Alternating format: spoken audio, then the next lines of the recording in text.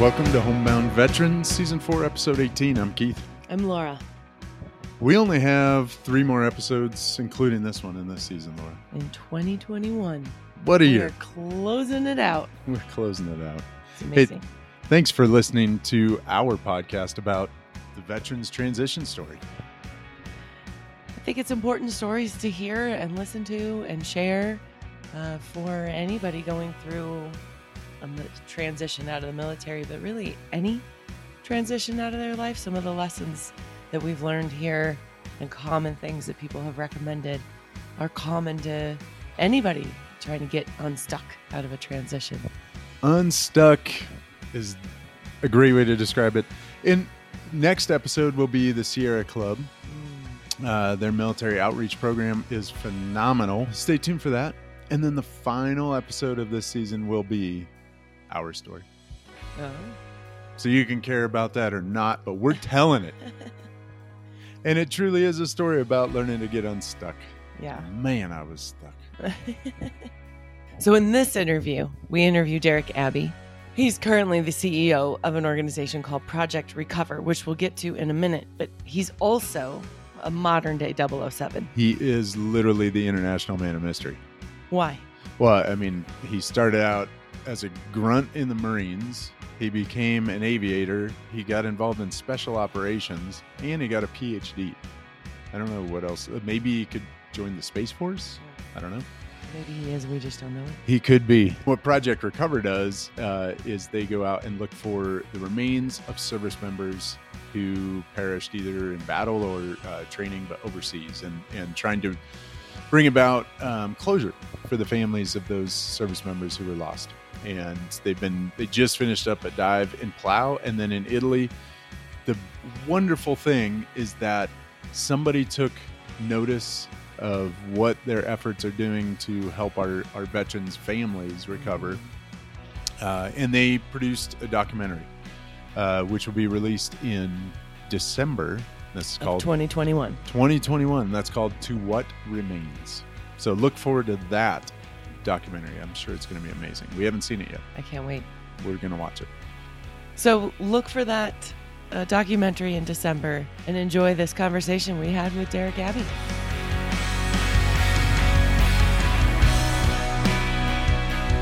Laura and I were kind of chuckling the other day because I was explaining to her your background and why we were talking with you, and we were laughing. I'm like, I think the only thing he hasn't really done is he hasn't become an astronaut yet. Yeah. Oh, I have a story behind that. Let's hear it. So when I was a kid, if you would have asked me what I wanted to do when I was in 6th grade, I wanted to be an astronaut. But to be honest, it wasn't real. Yeah. Because my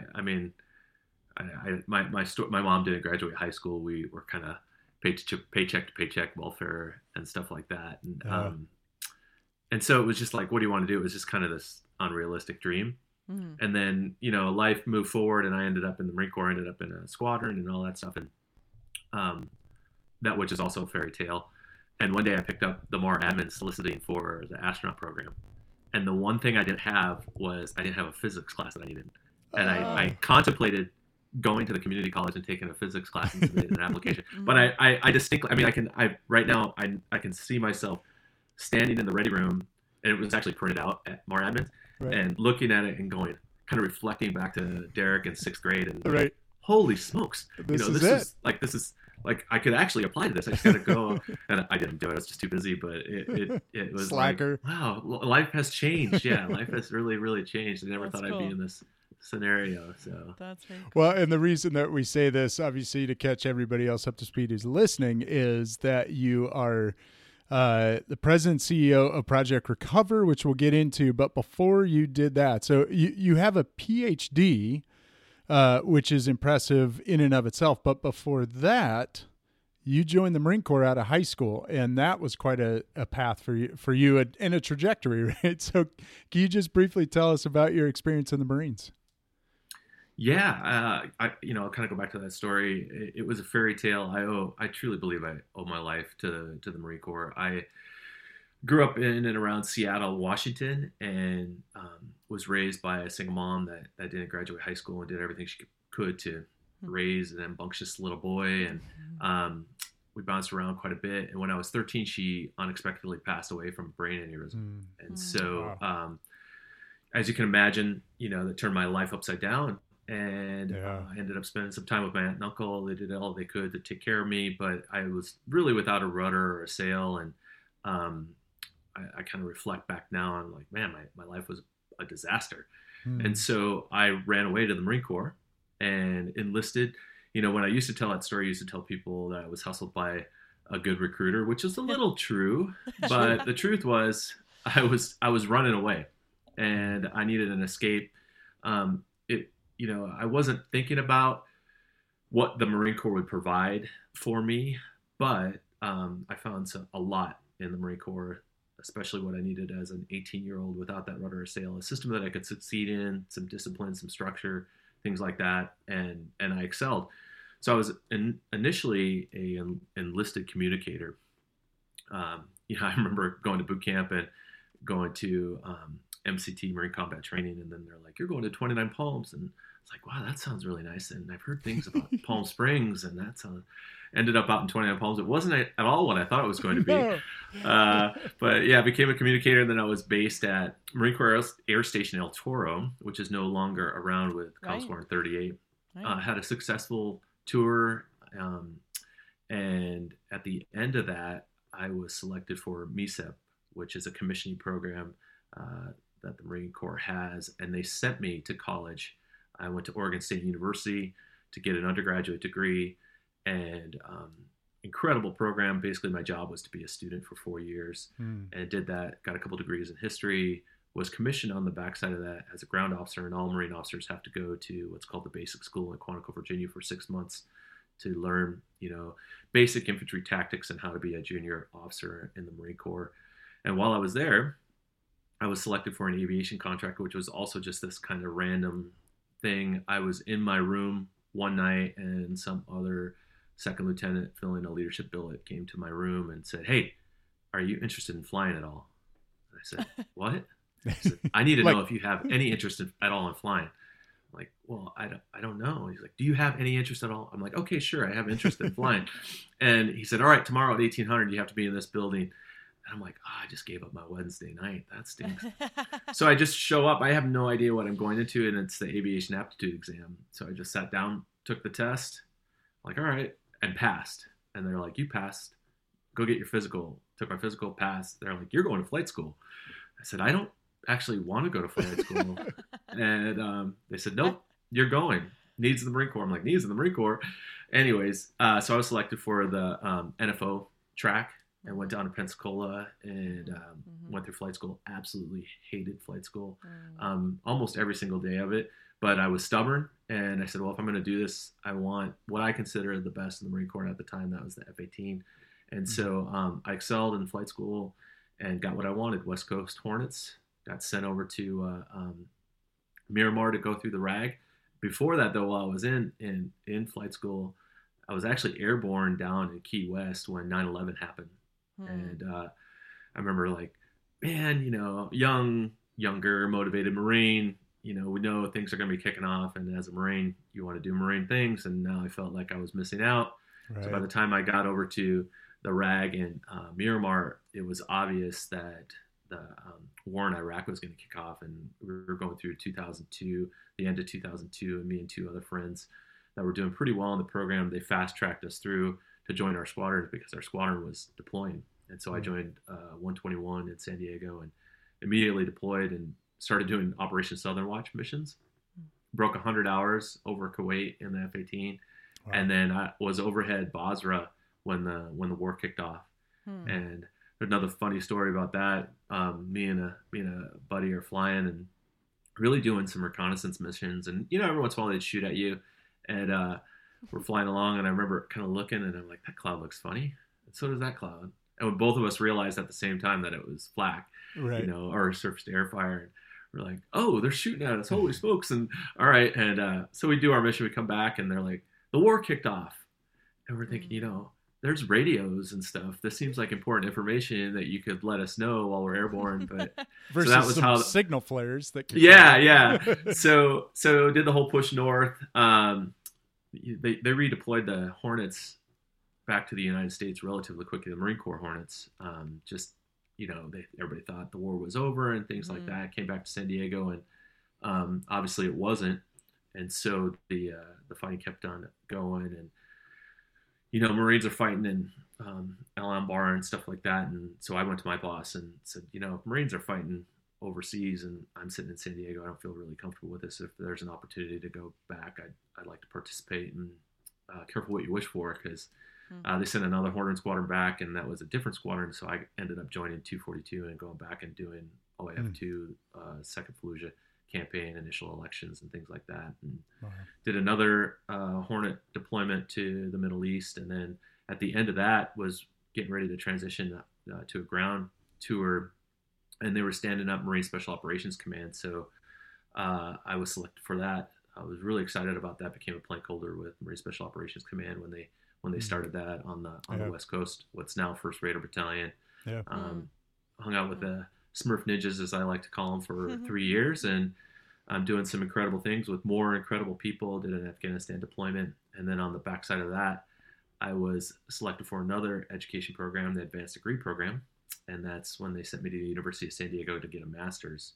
That was the 2009 timeframe, and initially when I went, I was kind of like, I've been deploying nonstop for the last 8-9 years. This is going to be a break. I literally left Afghanistan, came to San Diego, was sitting in this pristine campus. You've been to the University of San Diego. It was like very different than Afghanistan. And so, but my break in my mind lasted about 3 weeks before I was thinking, I need to figure out what I'm going to have an impact on, and what am I going to study. And I started researching military and higher education, because I was seeing this big influx of military into the higher education space. New GI Bill was launched, the post 9/11 GI Bill, and some schools were doing good work, and some schools weren't doing anything. And so did a case study of San Diego State's program, built a thesis around that was used to start a bunch of programs across the country, but still had to pay back. And I was sent to North Carolina, Camp Lejeune. I called it Lejeune for 20 years, but when I got there, it was Lejeune. And I ran the Marine Corps Train the Trainer School as my twilight tour, which was kind of train out of the Marine Corps. Ultimately, what we did, so did a few years working there, which is baker's hours, teaching instructors and curriculum developers and schoolhouse leaders for the 93 schoolhouses across the Marine Corps and around the world that the Marine Corps serves in North Carolina, and then retired in 2014. And actually, my retirement ceremony was 7 years ago yesterday. Today was my 7-year anniversary for first day on terminal leave, which is kind of interesting. Wow. Congratulations. Thank you. So Laura, in total, how many years in? 23. So I did 23 years. Okay. Yeah. Laura and I have interacted with 29 Palms just briefly. We went to Joshua Tree, and we hiked around a little bit. We were exiting the park and found that 29 Palms is right outside Joshua Tree, which is beautiful, but 29 Palms doesn't share the same beauty. We've got to be missing it. So, there's a story behind that. My wife and I visited Joshua Tree my first time in 2018, and I was reluctant to go to Joshua Tree because I associated Joshua Tree to my initial Marine Corps experience at 29 Palms, which wasn't positive. But Joshua Tree is amazing, and we had a wonderful time. But yeah, not quite the same. No. I actually landed there once with the reserves in 29 Palms, and I was taken back to times in the desert. It was very similar, eerily similar to that environment. Especially when the wind whips through there. Well, we weren't there when the wind was crazy. That's good. It definitely was like, I feel like I'm missing something. Yeah. It's more notorious than you hear about it, and then you look around and you go, that's funny. So question for you, what did you get your degree in at USD, did you say? So I got my master's in higher education leadership. Higher education, okay. Yeah. After I retired, I went back to San Diego and started the doctorate at USD. So I did my doctorate there as well, which is in their leadership studies program. And my area of focus Actually included the military and higher education again, but this time I went kind of earlier in the process and was really interested in how the making meaning process for veterans and active duty seeking higher education and factors influencing that decision making, and did some adult development work around transition and other things like that. Fantastic. So did you do a lot of meaning making work and work with the Institute on meaning making and all of that, or because there's a whole institute about all of that?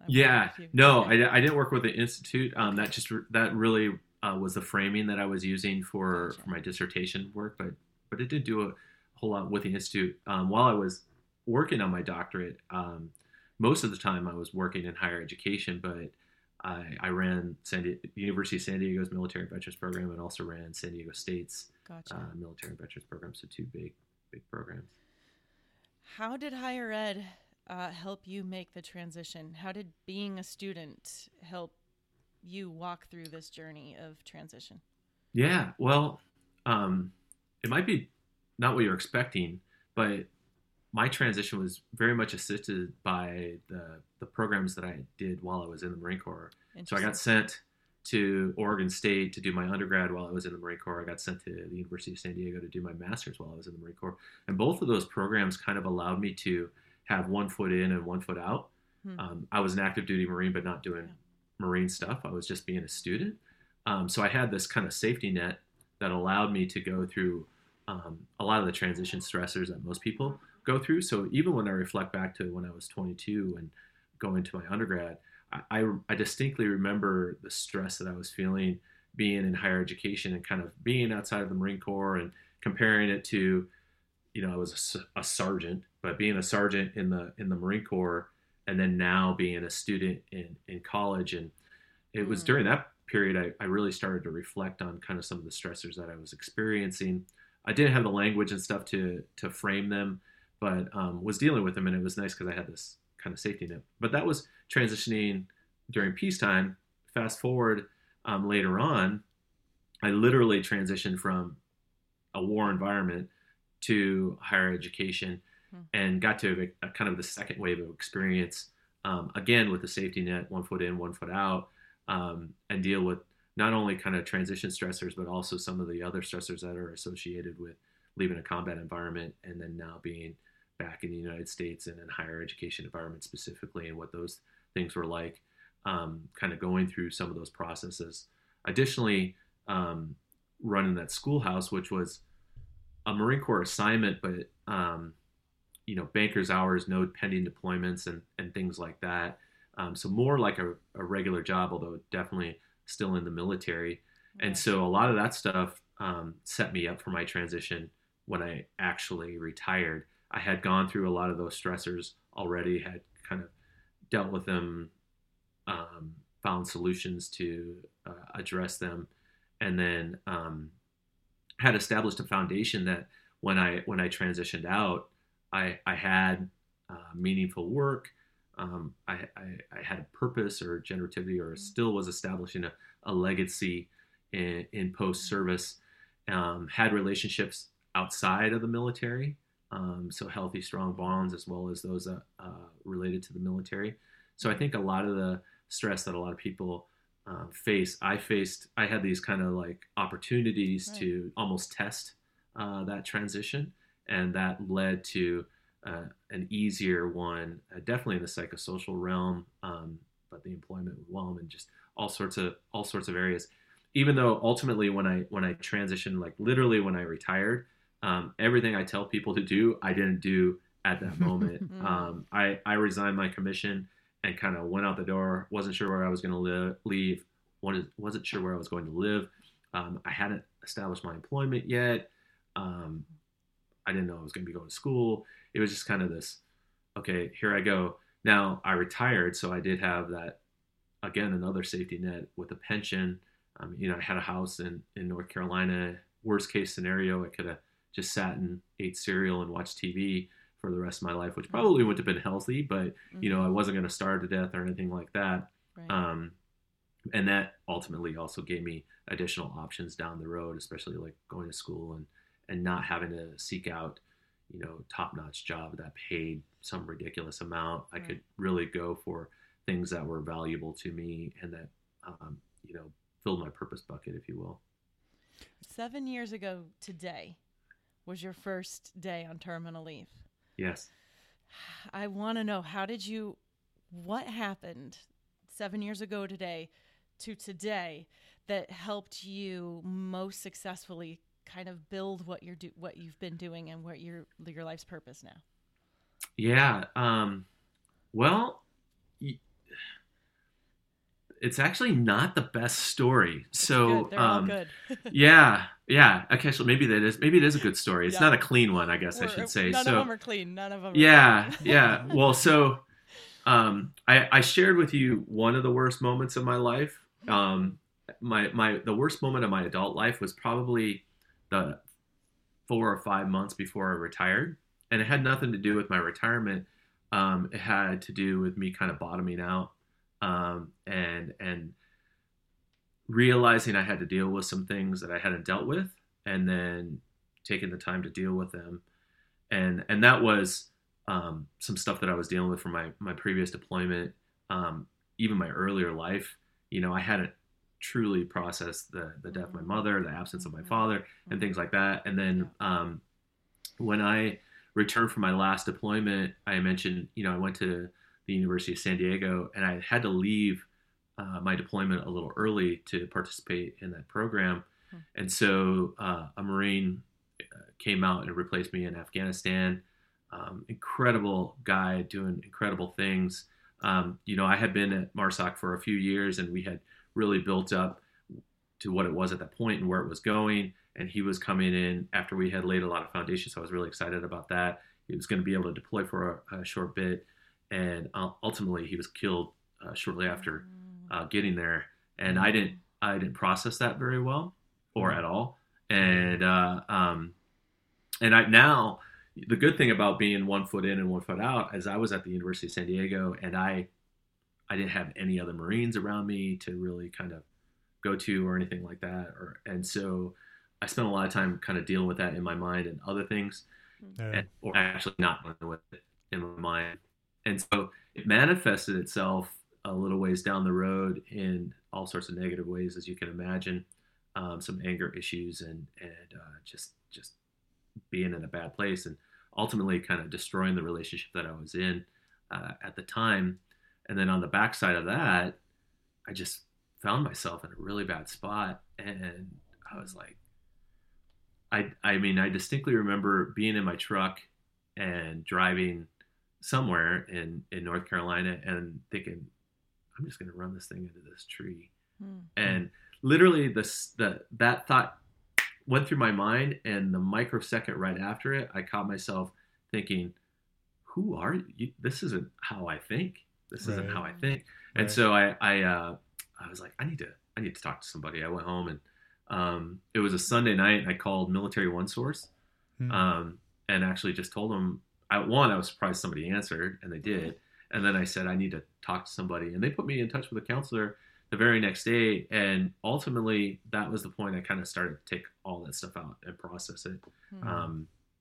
And I went from kind of bottoming out to really realizing the things that were important to me, and putting myself in a much healthier place. And so by the time I retired, which was only a few months after that, I was in this moment where it's like, okay, I'm in a much healthier space right now. I'm actually probably prepared to deal with this move into my next phase. And so when I think about what happened 7 years ago today, the first day I was on terminal leave, it was the day I was introduced to my wife, who I'm married to today, right now. Wow. Yeah. So I got a text from a friend who was a mutual friend of ours. I was in North Carolina. My wife, or Michelle, the person I would end up marrying, was in San Diego, and she talked the two of us into an introduction, and then it's become incredible since then, and it's the most healthy relationship I've ever been in, because I hadn't, my previous relationships, I hadn't processed some of that stuff, and ultimately it was a detriment, but yeah. So Boy, that I don't even know if I answered your question. You but did. You okay. did. Which leads me to one last question, and then we'll get to yours. Is this? I told you she asked better questions than I do. No, it's great. What elements of your process do you think are necessary and or common in order to get to health for transitioning vets?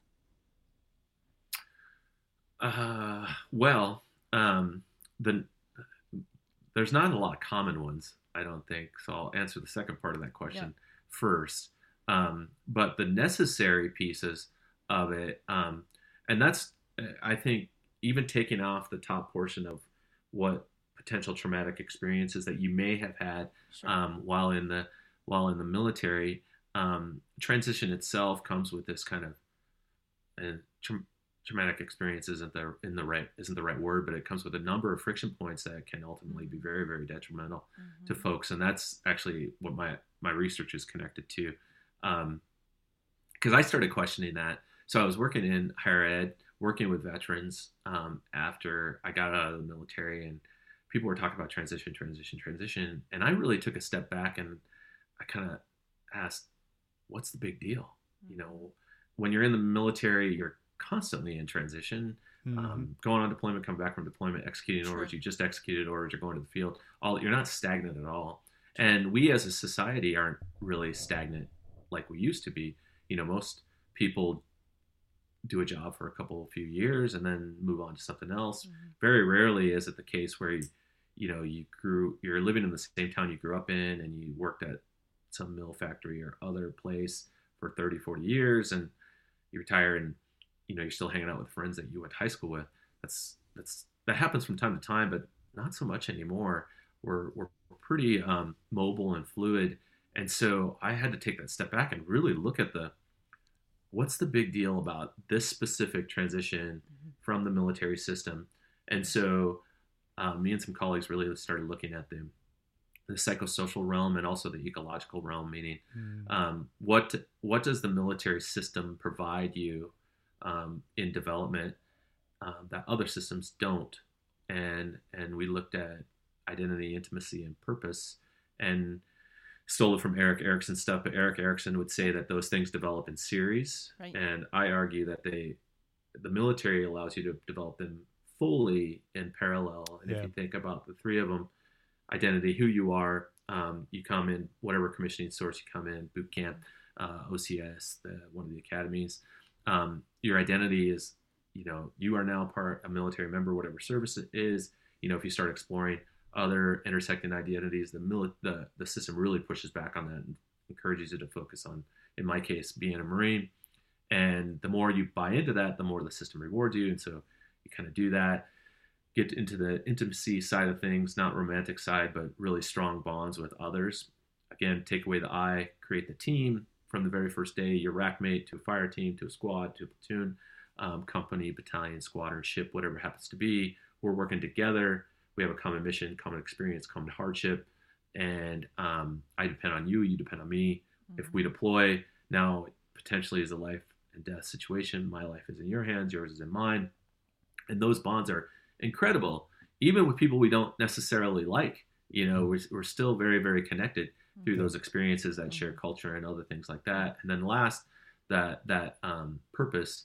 And most of the time when people talk about purpose, it's kind of really shallow, kind of like purpose is a paycheck, which is not the right way, but I'm thinking legacy and generativity and impact on the world and responsibility. And you see that very, very quickly at a high level in the military through, I'm responsible again through for the people, but then millions and millions of dollars of equipment and things like that. And it's a lot very quickly, even as a young enlisted member. Definitely on the officer side, you get all this responsibility. And again, if you deploy, now it's further enhanced. I'm responsible for the men and women that I'm in this situation with or in this fight with, all the equipment, and potentially the lives of an enemy. Yeah. And the day you separate from that system, that very, very compressed system, nobody really talks about those. And you swing to the opposite end of the spectrum. So role confusion, isolation, and stagnation. And those can cause just incredible heartache and stress on people if they're not aware of it. And even if they are aware of it, it can cause that stress. And typically, they're starting to do it now, but typically the transition programs really focus on the technical side of things. Hey, you need a job and a paycheck. Here's how to write a resume. Right. Here's a stack of papers to read. All right, good luck. Mm-hmm. And they don't talk about, well, who are you besides Derek the Marine, and Right. how do you have healthy relationships with other people that don't necessarily have a military experience? What are healthy expectations to have of them? What are healthy expectations for them to have of you? How do you have these conversations? Share your experience. And then now you have this newfound self-efficacy to go explore that purpose that's completely up to you and what's important to you. And it could be big or small, but now you have to exercise that newfound freedom. And that is paralyzing simply through fear for a lot of folks. I've had some of the most impressive military members in my office in the higher education space just breaking down. And the common statement on the backside of it has been, just tell me what to do. Yes. And I have to say, this isn't my life. I'm trying to do my own thing with my life. I can counsel you or mentor you and things like that, but you need to make these decisions to move forward in a way that you think is right for you, your family, or those that you love. And that's paralyzing to a lot of people. And then add on some issues that you might be dealing with some traumatic events, or pick something, injuries and things like that. Now those are further enhanced. I mean, if you think about one of the things that people talk about a lot today in the suicide issue, well, what's a big contributor to that? And that's isolation. So if you think about that intimacy piece and you're struggling, and you're substituting, help with maybe some alcohol or other drugs, and you're not interacting with people, now you're just exacerbating that situation, and we find ourselves in some pretty bad spots. But I think people that are just pretty healthy, that they get outside the military and they kind of reflect on their experience and look at these stories, and they're like, oh, I didn't do the sexy job or whatever, or I didn't do 15 deployments or maybe no deployments, but I feel horrible and I don't know what to do and all these things. And it's because of that compresses that the military creates for very, very good reason. But now you've created all these gaps outside of that, and you're dealing with these stressors. And so this is that long answer to your question. So if you're aware of those, identity, who am I, and also kind of owning that and really spending some time owning it, like, hey, okay, for me, I'm a father, I'm a husband, I work in the MIA community, I do all these different things. I'm a student, a scholar, a teacher, and some of those I've developed further outside of the military. But you can also pick things you want to be. We brought up astronaut earlier. Like, can I pursue being an astronaut? Or, and it doesn't have to be a flag on a mountain as far as the purpose piece. I see that a lot. Like, I'm going to cure cancer. And it's like, and maybe they fall short, and that failure can be a little bit difficult to deal with. But I encourage people to be more comfortable with it, because you learn, and it's an opportunity to learn, and it's okay. Not the same ramifications all the time as what was in the military. But you can invest. Your purpose can be your kids and your family, and I have the ability to have influence certain spheres, and that pick what those are, and it could be 2 or 3 people. So it could be your kids or your family, and that's where you start. And if you just start investing in that sphere can grow. And those conversations with other people aren't in the military, that weren't in the military, don't have a military connection, are very, very important. Not only does it help with us and learning how to develop strong relationships with other people, it also helps with that military, non-military divide. Instead of making up stories about what the military experience is, that person is actually hearing words and stories and real things. And now the truth comes. And the same thing, instead of us making up stories about our quote unquote civilian counterparts. I say quote unquote because I'm a proud civilian now. That's one of the identities that I hold. That's why I say military, non-military, not military, civilian, because I own my civilian identity proudly now. But it's important because, we make up stories, and I see it all the time, especially in the higher ed space. Like, oh, these young kids is usually what you hear, don't understand me, but the truth is we don't know a damn thing about any of their experiences Sure. either. And so we're Yeah. making up our own stories about who they are Mhm. and what's important to them and what they may or may not have had to deal with throughout their life. And so, yeah. Thank you. Yeah, Yeah. Derek, one of the many reasons we're talking with you today is, you check a lot of boxes, right? You served for 23 years, combat deployments, you have multiple degrees, and in that process, all of those, right? You have looked inward and allowed that process to play out like internally as well, and understanding what you're thinking and feeling in those moments and why. And that's the biggest thing, right? I think one is introspection, two is understanding what you're thinking and feeling and researching that, which you have done. And so, you've talked about stressors in the transition process, and I think, and you've identified some, and I'd love for you to share a little bit what your research has shown and what your personal experience has also shown, how those stressors may be different or how they may also be the same when it comes to the career pivot, but also the pivot for a veteran and their family as well, or caregivers. Yes. So, and I'm glad you mentioned the family piece because all those things that I already mentioned have an impact on the family because spouses and children are within that compressed system that the military creates and are influenced differently than other systems out there. There are similar ones like elite athletes and stuff like that, and Right. negative ones in the penal system and stuff like that.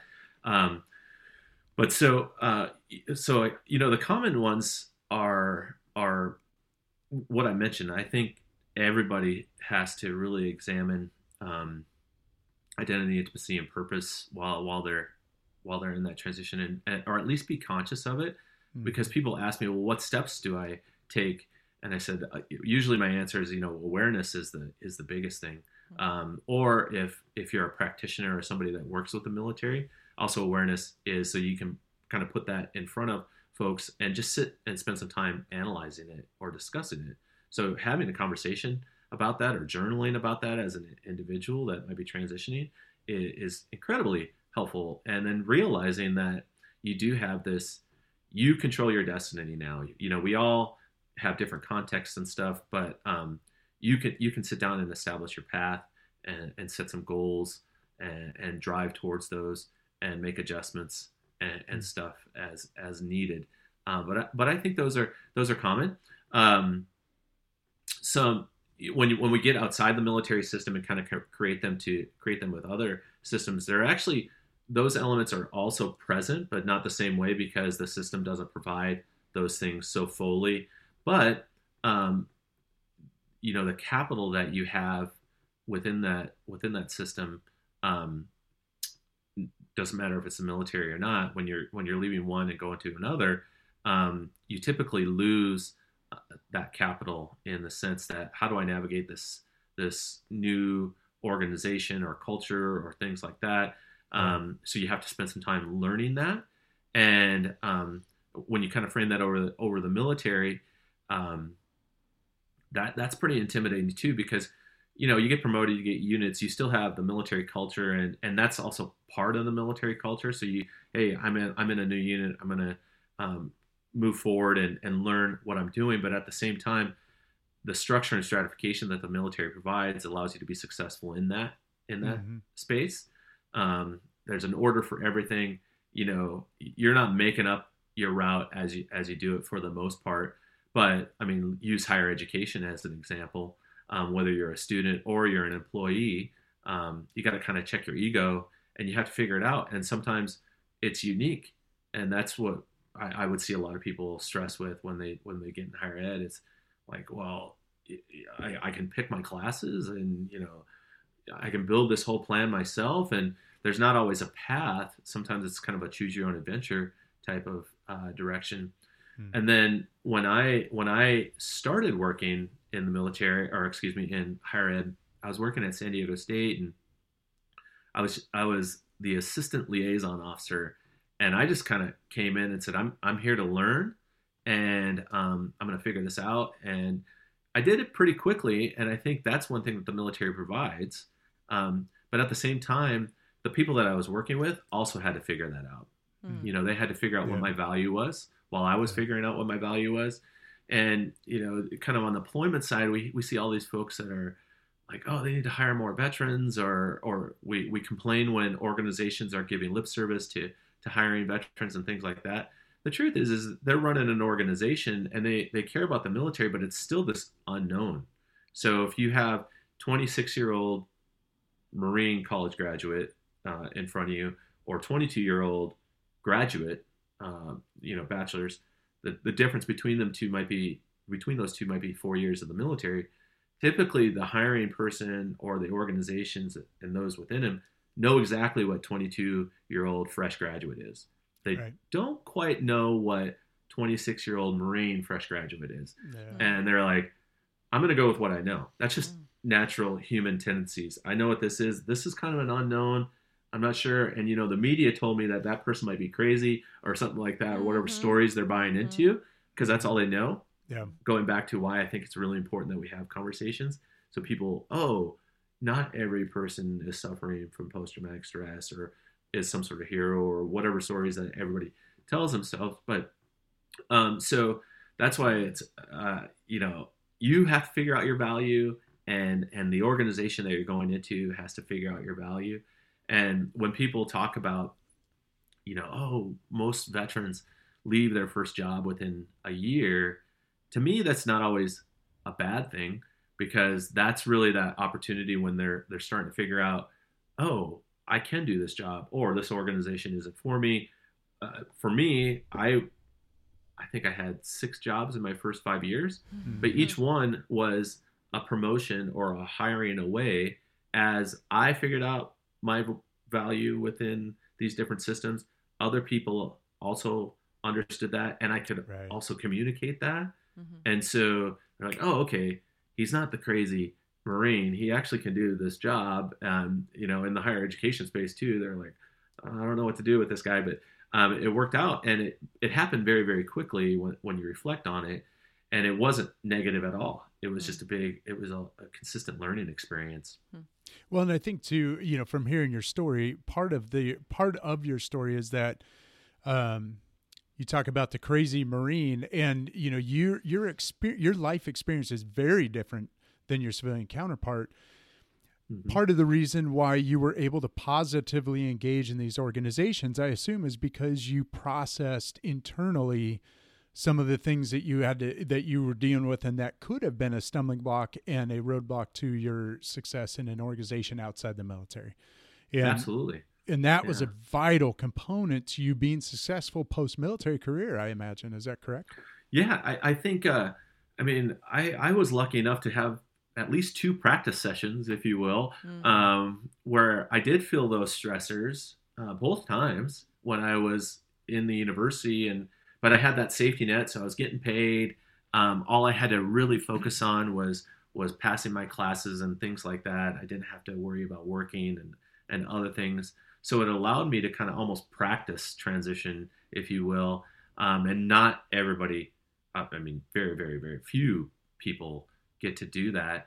And then, you know, I was also lucky that I kind of had this bottoming out while I was still in, and I got to kind of recognize that, do the things that I needed to do to deal with it.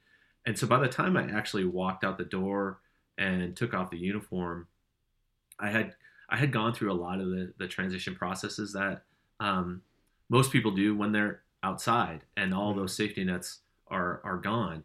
And so, those experiences were incredibly helpful. And, you know, I also, maybe it was just me, but I just kind of was able to take a step back and kind of analyze my situation and what I was dealing with, and explore ways of kind of dealing with it in a more healthy way. I distinctly remember doing that when I was in my undergrad, and I had those conversations myself as far as what I was talking about with civilian counterparts and stuff like that. You know, I thought I was so old and so experienced, and as a 22-year-old sergeant in the Marine Corps during peacetime, and I would kind of poo-poo on some of my colleagues in class, And after about a year, I was like, why am I doing this? One, I'm feeling negative myself and thinking that way. And I'm not making any friends or allies in doing that. And I was also doing it because I was attached to an ROTC. So was also doing it to midshipmen. And ultimately, the point that made me think about it was I realized, like, oh, this midshipman that I'm kind of not being the most friendly to is going to get commissioned the same day. And we're both going to be knucklehead lieutenants that nobody cares about. And I might have, a couple of extra years experience, but if I kind of use my knowledge and expertise that I had gathered up to that point and share it with that soon to be other Marine or midshipman, now I'm going to have a colleague and an ally moving forward. And I just completely shifted that mindset and processed that. And that's part of the transition process right there. I just had the luxury of being in and realizing it while I was in the military. And then also the other pieces. I remember when I came back from Afghanistan and was at USD, during that portion, I was kind of like hiding a little bit and like, I don't want people to know I'm in the military. And, I felt like higher ed was a little bit hostile toward the military. And so I was kind of hiding. And then after a while, I just realized, that's just a portion of who I am. If this person doesn't appreciate that, that's fine. And then that kind of got into, well, that's only a portion of who I am. I'm also all these other things. And so then that allowed that kind of identity piece to explore. So I definitely spent the time on the identity and the intimacy pieces while I was in higher ed. And then I had this added luxury of when I took my leave, I was doing MIA work in my downtime. And so I had this other area in my life where I was having an impact that was kind of connected to the military, but not necessarily connected to the military system. So yeah, I just had this incredible, circumstances allowed me to process those opportunities. And like I said, I feel like I owe my life to the Marine Corps, and I had the luxury of kind of moving through a lot of these issues while I was still in. And so then I kind of feel responsible, or at least I want to have an internal locus of control as far as having an impact on others and assisting them with the knowledge that I've garnered through the process. A lot of these programs are veteran-centric in assisting the veteran in transitioning and pivoting. What has your research shown that the stressors are for the families in transition? Very similar. Okay. It's a family unit. They're part of the system. They're experiencing a lot of it's a unique experience, right? Being a military spouse and being a child with a parent or parents in the military comes with its own challenges. And also you kind of see your value connected to that as a family unit. So many of those stressors are paralleled with the family members as they move out. There's definitely a big change in the dynamic of the family unit once you step out of that system, because just think how much that military system controls not only the individual but the entire family unit. And so they're also trying to figure out, like, well, what's our new system? And maybe the hierarchy of roles change, especially on the spouse level. Just think about deployments too. One family member deploys for 6 months, 12 months, and then everything changes and then comes back. It's almost like going through another deployment, like all these role changes and stuff like that. So sure. The family members face an incredible amount of stress, and it's worth being conscious of it and sitting down as a unit and discussing it. It's interesting. I have a personal mission statement that I think that drives me in a direction through my life, and I developed that before I got out of the military, and it's not connected to the military. But I recently had, I guess it's been a few years ago now, had a chance to hear former VA Secretary Bob McDonald talk. And during this session, he talked about not only having a personal mission statement, but having a family mission statement. Hmm. And that completely That's blew clever. me away.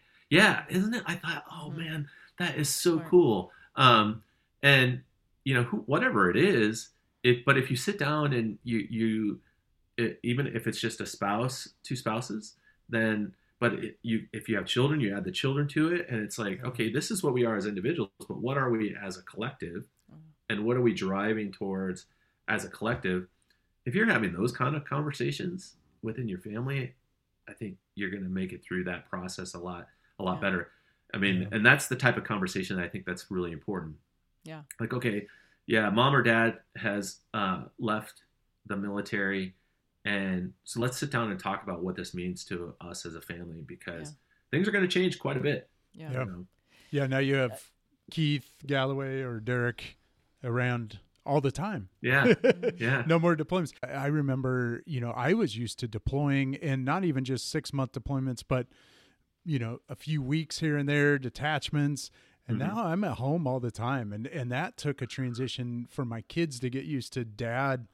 Like, they even still, man, my kids are almost 22 and 19, and they go to Laura first for, like, hey, mom, I need this. And Laura has been the anchor, right? And Yeah. I have been the one that comes and goes. And so that just, like, I think when the service member actually returns, there's a shift in dynamics, and you are absolutely right. Unless you sit down and talk through that with people, your kids, a spouse, etc., and learn how to work through that time together, it's going to be turbulent. Oh, and you might have a 12 or a 13-year-old that's going to roll their eyes and be like, "Oh my goodness!" Sure, But yeah. the truth is That's going to happen it, anyways. Yeah, that's going to happen no matter what. But if you put it out in front of them, they're going to be thinking about it. They're going to be thinking about it when they're in their room or whatever they're doing, working on their homework.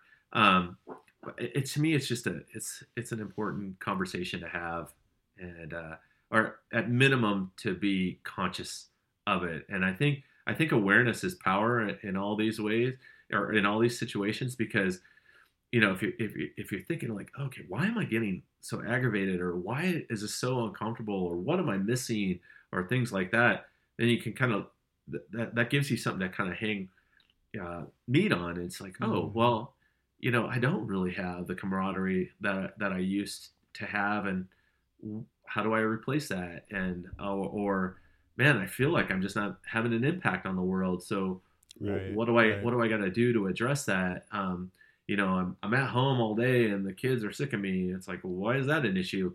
Yeah. Well, I haven't been home a lot in the last however long it's been, or whatever it happens to be. And so, I think being aware of it as an individual is important, but also as a collective is very, very important. What I want to do before we wrap up is I definitely want to talk about Project Recover, because this is also a transition-centric work that you're doing. It's a different transition, but you are helping families, in a sense, transition in the MIA work that you're doing. I'd love to hear more about Project Recover and how that has been an element of helping you find purpose and meaning post-military service. Yeah, it's been huge in filling my purpose bucket. And so what Project Recover is, it's an organization that's been around now close to 3 decades. I've been associated with it now for 17 years. I started when I was an active duty Marine, but what we do is we search for Americans missing in action from our previous wars. And the intention is to repatriate those that are still missing to their loved ones, to provide closure, healing, to Gold Star MIA families, and to have a positive impact on the community. We truly believe that when you swear an oath to the Constitution and you don our nation's cloth, that our nation makes a promise to our service members and their families that if you fall in service, we'll do everything that we can to return you to your loved ones. And close to 82,000 people are still missing in action from our previous wars. Wow. And so that's 82,000 promises yet to be kept. And so we truly believe that we're doing our part to keep America's promise. And we do. It started off as just very, very grassroots organization, started by my colleague, Dr. Pat Scannon. He was actually in Palau in the South Pacific, doing some work with a history group, searching for a Japanese trawler that at the time Ensign George Herbert Walker Bush had sunk during World War II. Wow. And they actually found it relatively quickly. And so Pat found himself with some extra time on his hands. Him and his wife Susan hired a guide, and he's a World War II enthusiast, so he just asked the guide to take him to some interesting stuff related to World War II. And one of the first places that the guide brought them to was to this B-24 wing that was sitting in shallow water. And Pat asked the guy, you know, what happened to the plane? What happened to the crew? And the guy had no clue. And so Pat started investigating on his own, learned about all the losses that happened in and around Palau, and started going back on his own to do missions to find answers to these losses. And then realized, you know, I probably should have some assistance with this. It's not the safest to be combing the jungles of Palau or diving in the lagoons on my own. And so he brought together a group of folks that was originally called the Bent Prop Project, and started doing one mission per year to Palau in the South Pacific, searching for these sites, and typically looking for aviation sites, because it's easier to find a plane and the people associated with it than it is just to find a person. Although we do look for POWs that were also executed and their internment sites. And so if you fast forward, the team had some success. People were repatriated, but in 2012, we serendipitously ran into some other people doing work in Palau, and it was some scientists from the University of the University of Delaware and Scripps Institution of Oceanography, and they were doing oceanography work and kind of conversed back and forth. What are you guys doing? We're doing this. What are you guys doing? Realized that there was mutual benefit in working together. So now we work with them and others using like automated underwater vehicles to search the ocean floor. It's a lot safer. We can cover a lot more ground. And now, instead of doing one mission per year, we do multiple missions per year all over the world. We've been to 20 different countries, located more than 170 missing Americans, and 15 of which have been repatriated. Wow. 70 have been designated buried at sea by the U.S. Navy as part of Navy tradition, assuming that the sites aren't going to be disturbed. And then we have more than 85 cases that are still open while we continue to do this work. So we're supposed to be doing back in the field in August. But I became involved in 2003, actually 2004. 2003, I went to a World War II reunion for my squadron, 121. And they were like, you need to meet this guy, Pat Scannon. He's doing this incredible work in Palau. And I helped them organize their 2004 reunion in San Diego. So old squadron meets new squadron. And Pat would come and do updates to the reunions and also interview veterans and things like that. And him and I met, became friends. He invited me to be in the group. I was deploying kind of nonstop at that time, so it took a little while before I was able to go on my first mission. But my first mission, I was in Iraq. I flew back from that deployment, unpacked my bags, packed them again, flew to Palau, participated in a mission there. And that was my first mission, and I was part of an MIA discovery on my first mission, and it was a member of my squadron, 121. Oh, wow. And that still gives me chills when I think about it. But at that point, you know, I was hooked, and that was what I would do during my leave. I would take leave, and I would do a mission to Palau. I would continue to do research and things like that for the organization year round. As it scaled, I was invited to be on the board as a nonprofit, kind of built out. And then when I finished my doctorate, they asked me to come over and take over as president and CEO. And so this is what I do full time as far as my job. And then I still do research and advising and consulting and everything related to all sorts of different military things. So can you describe to our listeners what it's like to be able to return somebody's loved one who's been missing in action for an extended period of time? Yeah. And that actually kind of explains the process of being a member as well. So I tell people when they join our group that typically they're going to go through 3 stages.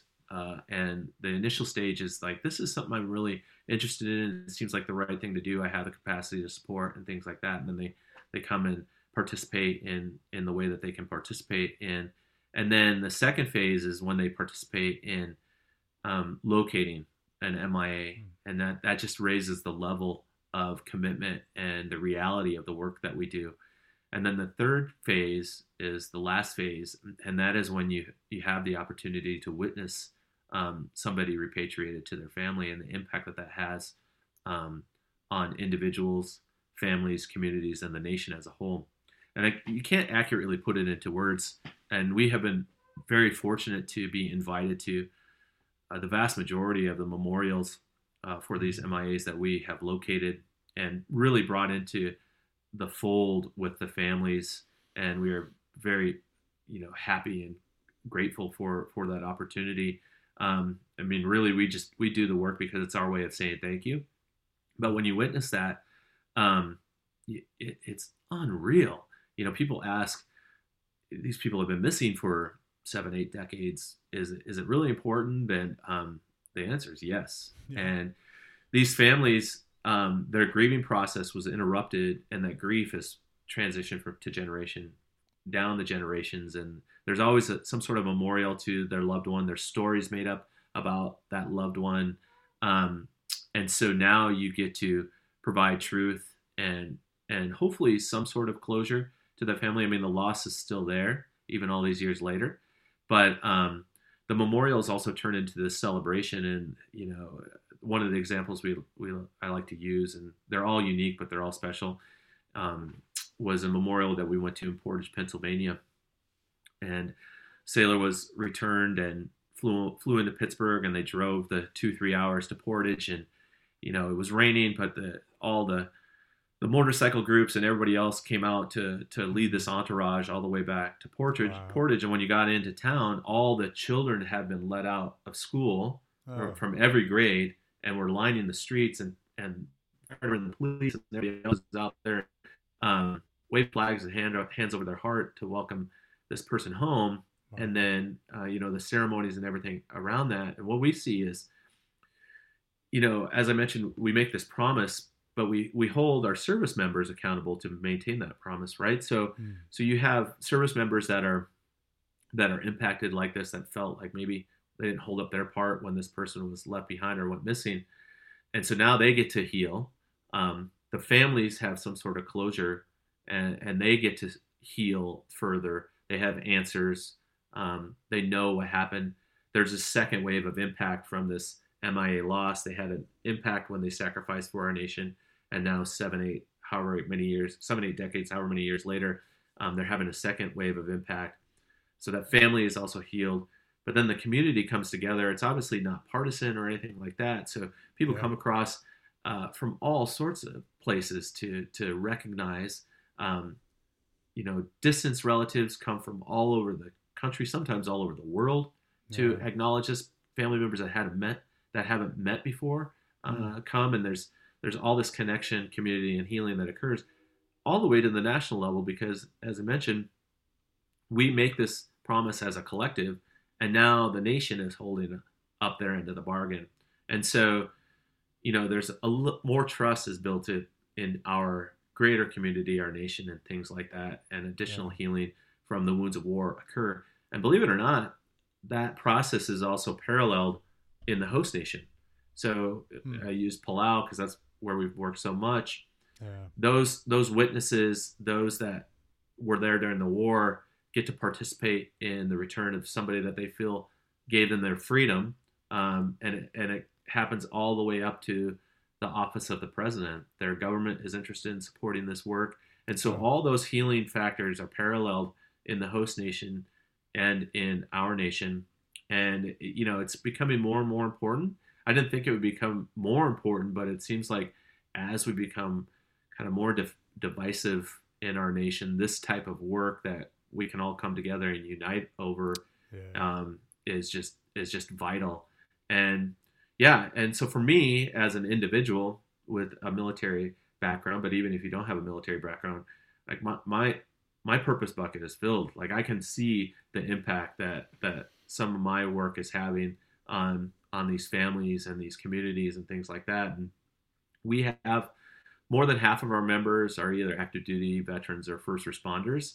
And so they are fully committed to that. And when I see that they might be going through their transition process, again, that purpose piece doesn't fall off, because they're having an impact, and Yeah. it's good for their own personal mental health. They're having an impact on the community that they care about, the military community. So you have military family members that are receiving the benefit on one side that you get to contribute to. We have military and veterans and first responders within our organization that are feeling value, that have strong relationships with those that they work with.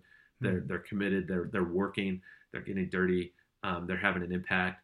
So that all those things that you experience in transition, the work of Project Recover is able to, help them through that process if they're going through it, even if it's been a while since they got out. Yeah, your guys' slogan or motto, if you will, is every American's mission, or every American's promise. Is that it? Mission? Keeping America's promise, every American's mission. Yes. Yeah, every American's mission. And it is like, it's something that I've been more aware of lately is, there is, and we've talked about it earlier, of, the initiative to hire veterans, and that's all wonderful. And helping veterans transition and helping veterans with PTSD and that kind of thing. And then it goes to a broader thing that I think we need to, as Americans, continue to consider, is how we deploy those who serve, right? And what you're doing is really, I think, highlighting that the gravity of how we deploy our men and women of uniform. They may never come home.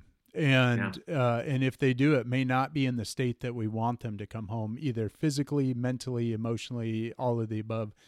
And I think that is also every American's mission. It's not just like, hey, let's support the troops and give you a slap on the back, thanks for your service. It's how are we engaging the men and women of our armed forces? And gosh, we do that through voting. We do that through a lot of different things, but then we also do that through missions like yours, and to help bring closure to families, for families of service members who have paid the ultimate price, and that is so valuable. I applaud what you're doing. Thank you. The Every American's mission piece is exactly that, and we use that intentionally, and the reason is for the point that you make, is we participate in war as a collective, and we participate as a nation, and we have the luxury of only needing a small number of people, much smaller than what we've used in the past as far as our military goes, and we send them off to these conflicts, and the other luxury is they're deploying away from us, and we're not impacted, and we've been barely impacted by the ravages of war since World War II. They were sacrificing and stuff during that in multiple ways on the home front. Yeah. Of course, we had 9/11, but for the most part, average American isn't impacted by the 2 decades of war that we've had going on. And so, their biggest concern is, now we have COVID and things like that. But outside of that is minuscule stuff. Is my cable turned on? Am I caught up on Game of Thrones and things like that? And that is an absolute luxury, and that's what I want for my loved ones. But I also want them to be aware that there are people over there being deployed and sent to fight and do other things on behalf of our nation by our leaders. And when you have such a small portion of our population that participates in that, and you're not aware of it, that's a little bit dangerous at the same time. Absolutely. And so it's good to be aware of it. On the other side of that, we participate in war as a collective, and we should heal from war as a collective. But a large portion of our community just says, that's what the military does, and I don't agree. And you might not agree with it, and I'm happy that people don't agree with certain things. We should have a diversity of thought and things like that.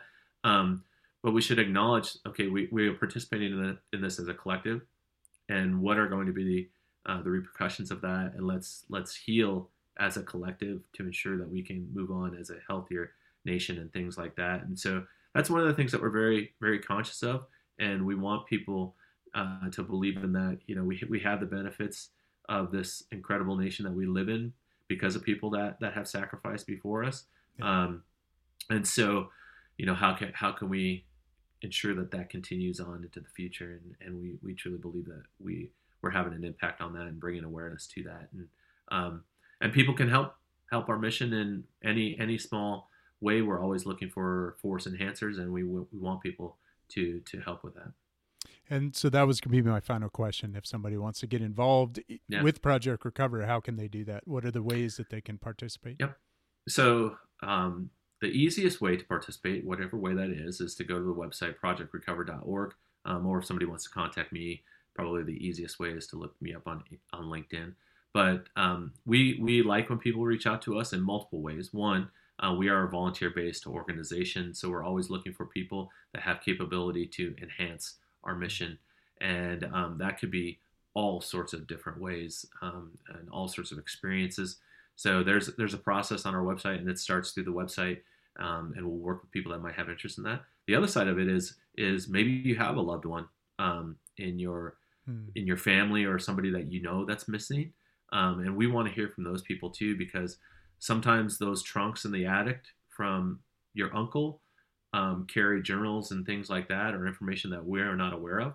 And if you have information, we're going to take any and every little tidbit and add it to our database, and that could result in somebody being returned to their loved one. So we want to hear from MIA families.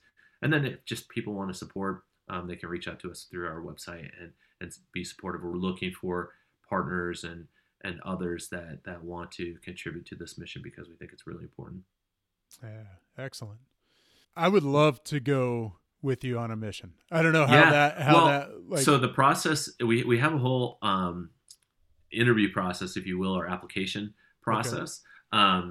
And it starts on the website, and basically you submit your interest, and we ask everybody to submit a video, which is not graded on videography, direction, or anything like that. Okay. It's actually a self-select mechanism, believe it or not, because we get so many people that are kind of flippant about it, and they don't realize the work and stuff like that. And so we've built up some self-select mechanisms in the process, and that's one of the biggest ones out there. People just don't want to make a video, and it's like, we actually don't care if it's like sideways or anything like that. We can figure that out. We just want to hear the message and show people that people will actually do it. And then from there, that's screened, and then it goes to interviews. There's 4 interviews that happen, and then they make a decision. And so if it's an interest of yours, it's I'm a little bit biased, but I think it's an important work, or I wouldn't be doing it. And it is life-changing, honestly. I mean, if you would have asked me 20 years ago if I thought I'd be doing this and having some of the conversations that I'm having, I would have been like, what? But all I did was I showed up and was kind of like, what can I do? You want me to carry buckets? Paint walls? I'll do that. Whatever you want. And then here I am now, and I would have never ever thought that it would be possible. But my whole philosophy is like, in my mission statement, personal mission statement, have a positive impact on as many people as you can throughout my life. And that could be in all sorts of different ways. And so I really spend time analyzing, like, where does my voice carry weight? And if I see that it works in a certain space, then I just invest more and invest more. And that's been higher ed, that's been transition, that's been the MIA community. And it brings me joy that I can have a positive impact on people. And here we are. Thank you for listening to Season 4, Episode 18 with Homebound Veteran. We appreciate your support of this podcast, primarily because you're supporting veterans and their families in their transition stories. Thank you to Derek Abbey for giving us his time and sharing his story with us. Stay tuned for our next episode with the Sierra Club Military Outreach Program. 2 members who are veterans who are leading these programs that are helping military members transition by getting into the outdoors. Thank you to Parallel Stereo for the music you get to listen to during this podcast. And until next time, I'm Keith. I'm Laura. Be well. And own your journey.